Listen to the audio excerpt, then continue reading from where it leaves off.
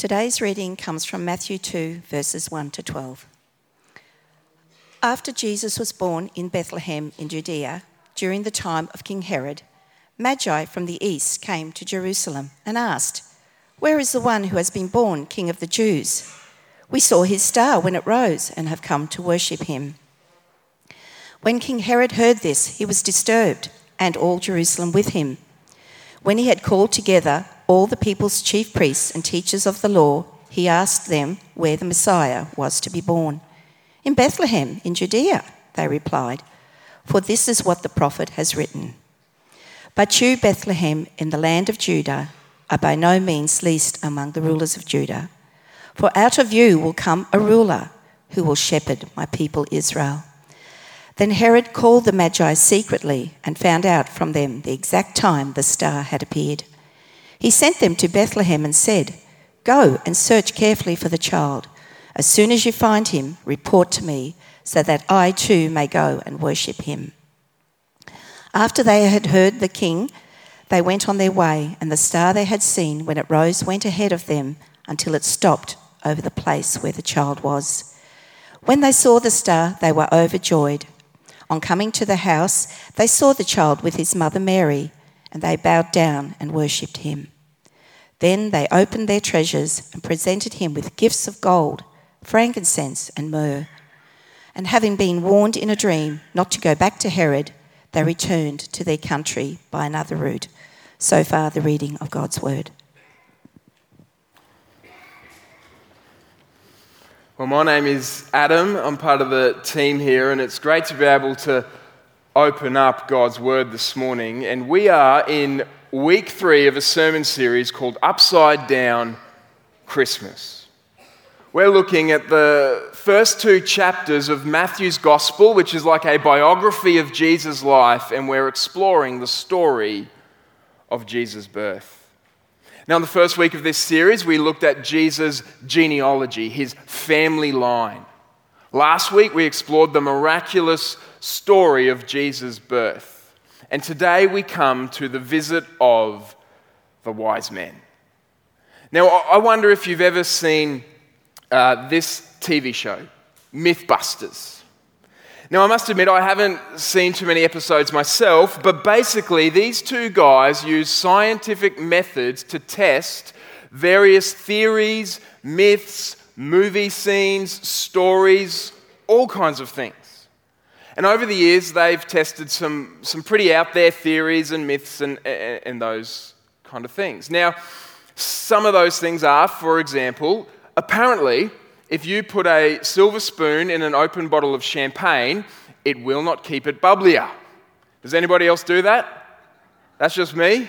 Yeah, well, I've been duped, apparently, over the years. Apparently, and I was quite devastated to learn this, the 5-second rule is a myth. As soon as your food hits the floor, it's too late. Now, some of us will just choose to ignore that and eat floor food anyway. Apparently, in the movie Titanic, Jack could have survived if Rose had just made a little bit more room on the floating debris and let him on. Now, the reason I bring this up is because if Mythbusters were to do an episode on the story of the wise men, there would be some myths getting busted.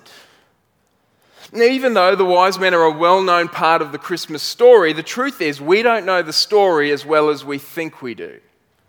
Now, you might say to me, Adam, I've sung the carol. I know the story. We 3 kings of Orient are, bearing gifts we traverse afar. Thank you. I still maintain that Emma should have let me sing at this year's Christmas carols, but like she said, there's always next year. Now, the truth is, this carol has led us astray. I don't know if you noticed this in the reading, but the wise men are not kings. They are magi from the east. And we'll get into this in a moment, but basically this means they were astrologers. They were stargazers. They would study the movements of the stars. And nowhere in the story does it say that there were 3 of them? There were 3 gifts, gold, frankincense, and myrrh, but I might give Molly, my wife, 3 gifts for Christmas, and that doesn't mean there were 3 of me. I mean, the fact is we don't know how many there were. And not only that, and I don't mean to be a Christmas Grinch, but if you look at most nativity scenes, you will almost always find the wise men present, gazing over baby Jesus. But they were almost certainly not there. We read in the story that when they arrived in Bethlehem, Jesus was in a house.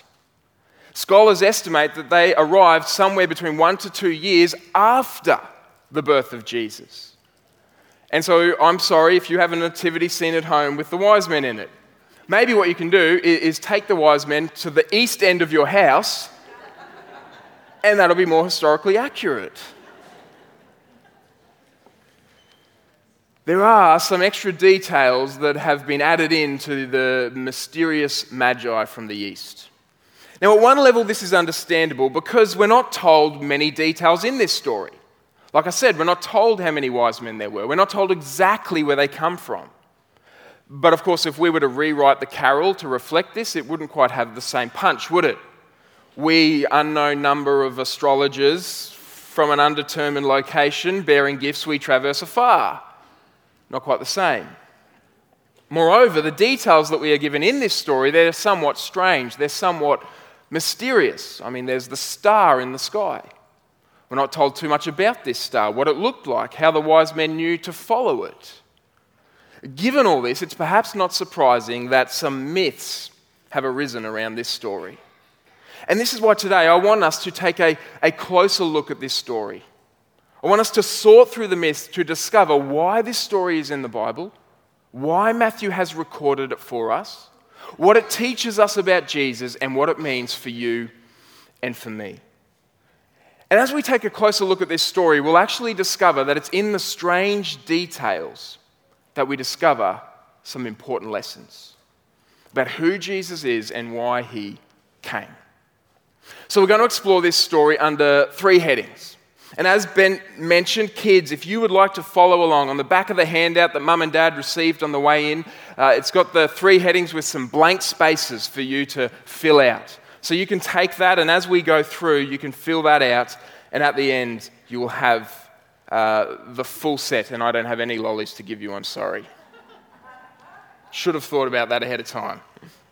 The first, if you're taking notes, is this.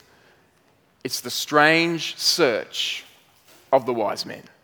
The strange search of the wise men. Now we read in verse 1 that Jesus was born in Bethlehem.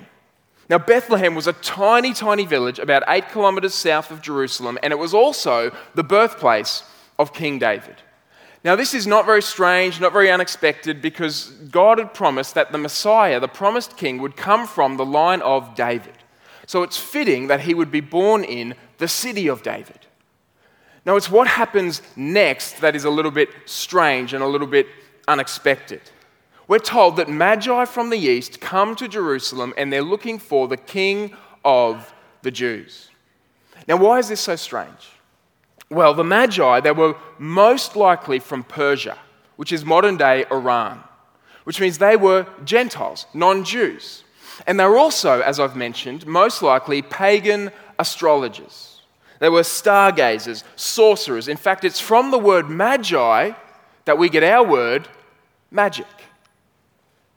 And so all of this means that these magi were unlikely candidates to be searching for Jesus, to be looking for a saviour. It would kind of be like an elderly lady from a remote village in Nepal who shows up in Brisbane and says, I've heard about this wonderful sport of rugby league. I've heard about this amazing team called the Brisbane Broncos, and I've come to behold their glory. You'd be thinking, really? Just doesn't seem to fit. These magi were unlikely candidates to be searching for Jesus.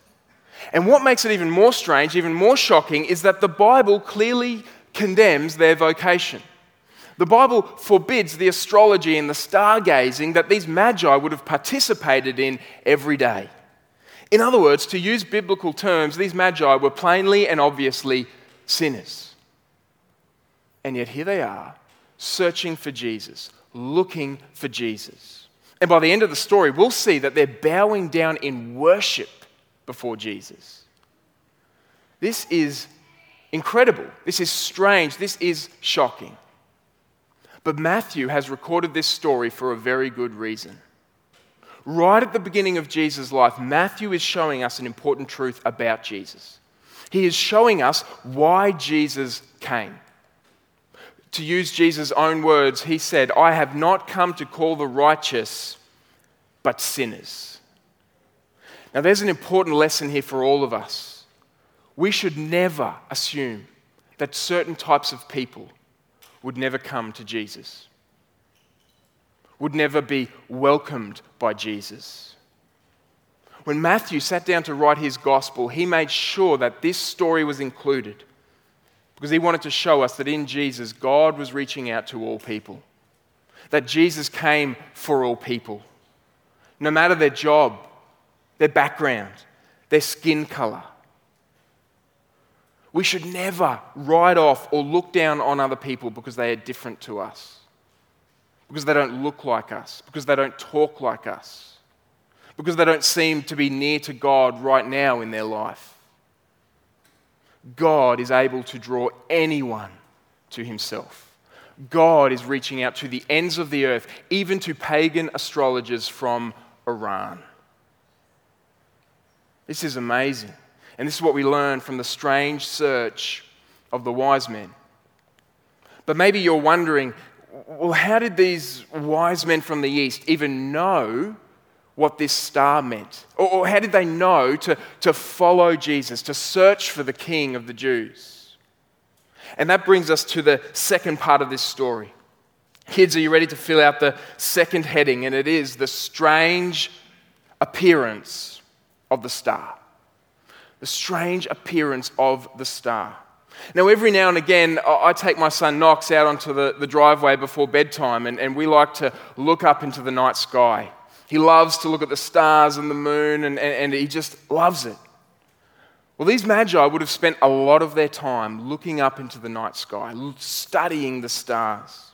And sometime after the birth of Jesus, they noticed a particularly bright star in the sky. And they followed it all the way to Jerusalem, where they asked King Herod about it, and eventually it led them to Jesus. Now, if we're honest, this star raises a number of questions. First of all, how did these wise men know what the star meant? How did they even know to travel to Jerusalem to look for a king? Why would they even make this journey? Because the truth is, this was not a simple or a short journey. It could have taken them anywhere up to 4 months to get there. Can you imagine the conversation with their wives? Honey, there's a star in the sky that I think is pretty significant. I'm going to follow it with a few of my buddies. I'll be back in about 8 months. Oh, and I'm going to take a little bit of our gold as well. That's a tough conversation. But they obviously saw something significant in this star to kind of put their lives on hold and to follow after it.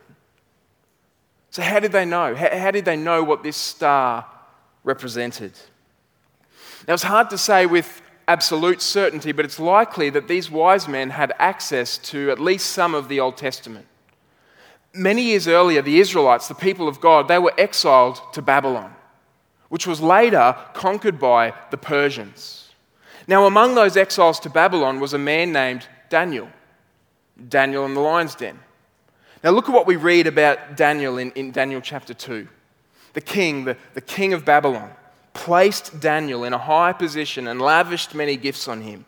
He made him ruler over the entire province of Babylon and placed him in charge of all of its wise men.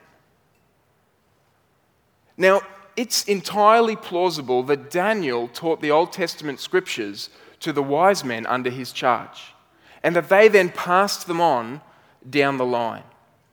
Which means that these wise men who were following the star, they were probably aware of, and they'd probably read, the many prophecies about the Messiah in the Old Testament. Prophecies like Numbers 24. A star will come out of Jacob. A scepter, a king, a ruler will rise out of Israel. Now, if this is true, this helps explain why the Magi were willing to follow this star and to undertake this long journey. Now, when it comes to this star and kind of what it looked like and how do we understand it, over the years, many theories have been offered. Some people say it's a comet, others a supernova. If you're interested in hearing all the different theories, there's a great podcast that I would recommend to you called Undeceptions by John Dixon. John's an Australian apologist, writer, minister. And in a recent episode called First Noel, he talks to Luke Barnes, who's an astrophysicist from the Western Sydney University. And he kind of goes through all the different theories. And I would commend that to you if you're interested in that. But to be honest with you, the more plausible explanation for this star is the simple one. It's that, like the virgin birth last week, this star is the result of the miraculous intervention of God. That the God who spoke galaxies into existence, he placed this star in the night sky. And he placed this star in the sky to fulfill prophecy about the Messiah, to announce the birth of his son in the world, and to draw these magi from the east to Jesus. To draw these pagan astrologers to the Saviour of the world. And God didn't demand that they abandon their vocation, their career, before they can come to Jesus. God didn't demand that they fix themselves up before they can enter into Jesus' presence. No, God met them right where they were in their life, and he drew them to Jesus. And maybe this is your story right now. Maybe the fact that you're even in church today, it's kind of like a journey of the wise men. It's a bit mysterious. You feel an odd sense of being drawn. You're not sure why you even accepted the invitation to come. But you're here, and there's a strange desire to know more about Jesus. I'm so glad that you're here, and I don't think it's an accident that you're here. Because God uses all kinds of means to draw people to himself. Sometimes he uses a star in the night sky. Sometimes he uses a friend at work. And sometimes he uses a simple invitation to church. Because God uses all kinds of means to graciously draw people to himself. Now, of course, the most important step in this process, it's what we do when we discover Jesus. It's our response to Jesus when we find him. And when these wise men finally find Jesus, we read that they bow down and they worship him. They bring expensive gifts to him, and this is the proper response to Jesus. But the truth is, not everybody responds in this way to Jesus. I mean, you and I know this. We don't have to look very far to see that not everybody worships Jesus. In fact, we see it even in this story because there's another group of people in this story who respond to Jesus in a different way. And this brings us to the third and final part of the story. And kids, get your pencils ready. It is the strange indifference of the religious leaders. Now, as I mentioned, when the Magi first arrived in Jerusalem, they went to King Herod to ask him about this star and the Messiah. They asked him, "Where is the one who has been born king of the Jews?" Now, this is just a bit of a tip. If you go into a palace and you ask, "Where is the king?" that is not going to go down well with the guy sitting on the throne with the crown on his head. When King Herod hears this question, we read that he is disturbed, which is really one of the great understatements of the Bible because history tells us that Herod was a wicked and a cruel man. He was totally paranoid about losing power. In fact, he had had one of his wives and two of his sons killed because he thought they were plotting against him. So when he gets this question from the wise men, he decides to gather some of the religious leaders to find out more about this promised king. He asks, "Where will this Messiah be born?" Now, these religious leaders, they were the trained theologians of the day. They'd read and reread and even memorized the scriptures. And so it was an easy answer for them. Bethlehem. That was what was prophesied in Micah chapter 5, and that's what they quote to Herod in verse 6. Now, when Herod hears this, he tells the wise men to go to Bethlehem to find this Messiah and to then send word to him so that I too may go and worship him, which is code for so that I too may go and kill him. Now, we'll focus a little bit more on Herod and his response next week, because today I just want us to look at the response of the religious leaders. What did these men do when they heard that the Messiah might have been born? The answer? Nothing. Nada. Not a thing. They know the answer. They know the Messiah was to be born in Bethlehem. But when they get word that it might have happened, none of them make the short 8-kilometre journey to check it out. Shepherds leave their flocks and go. Pagan astrologers travel for 4 months to get there. And these religious leaders, these trained theologians, these ones whose head was full of Bible knowledge, they don't even bother to make the short journey to check. Now, there is an important lesson here for us.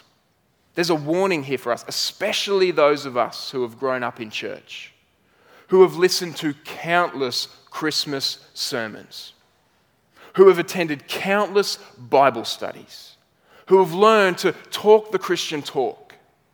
And the warning is this: don't take Jesus for granted. Don't become overly familiar with divine things. Don't become indifferent towards glorious truths about Jesus. And don't be deluded into thinking that a head full of knowledge about Jesus, it will necessarily produce a heart full of worship for Jesus. So let me say something to the knowledgeable, the experienced, the well-churched among us, and I'm talking to myself. To know your Bible well is a great blessing, and it's something that every Christian should be pursuing. But Bible knowledge is not the ultimate goal of the Christian life. The ultimate goal of the Christian life is to know Jesus, to worship Jesus, to glorify Jesus. Jesus once said to the religious leaders of his day, he said, "You study the scriptures diligently because you think that in them you have eternal life. These are the very scriptures that testify about me." So let's be a church that diligently studies the scriptures, not so that we puff ourselves up, not so that we can use it as a weapon against other people, but so that we might become deeply devoted to Jesus, so that we might worship Jesus. Now, let me say something to those of us who are a little bit more like the Magi. Maybe you don't have much Christian background. Maybe you don't kind of know all the Christian jargon. Maybe you don't really fit neatly into the churchgoer box, yet you're being drawn to Jesus. This whole church scene might feel a little bit foreign to you, but we want you to be here. And Jesus welcomes you. And this story is in the Bible to show us that God is drawing people to himself from all nations. That no one is too far removed from God.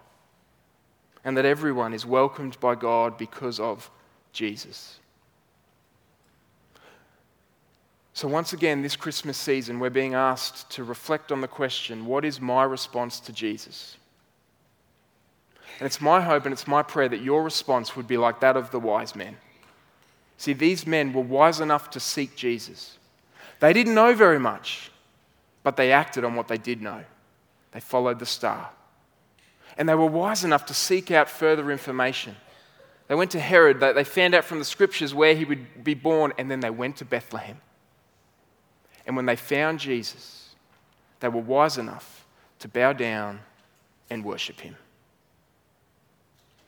And so what's your response to Jesus? This story is not in the Bible so that we might be entertained by the Christmas story each and every year. This story is in the Bible so that we might come to Jesus and that we might bow down before him and worship him. Let's pray.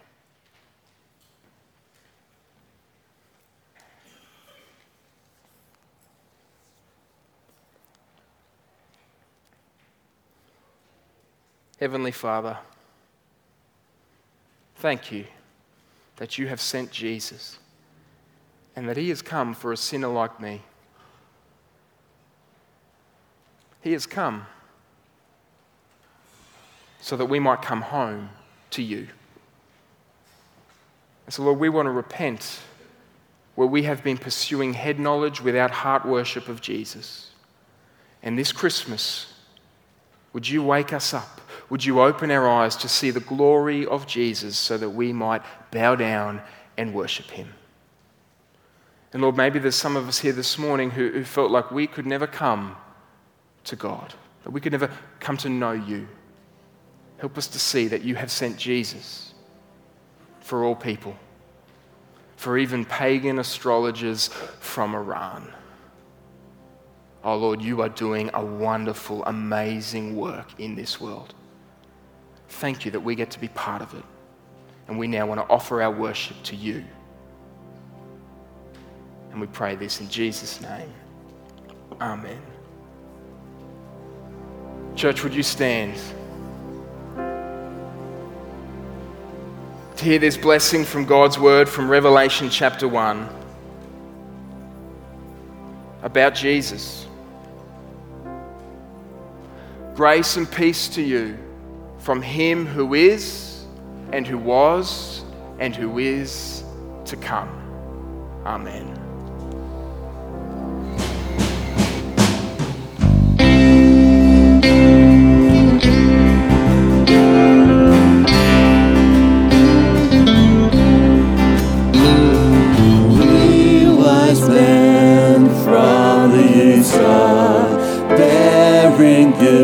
We travel so far, field and fountain, moor and mountain, following on.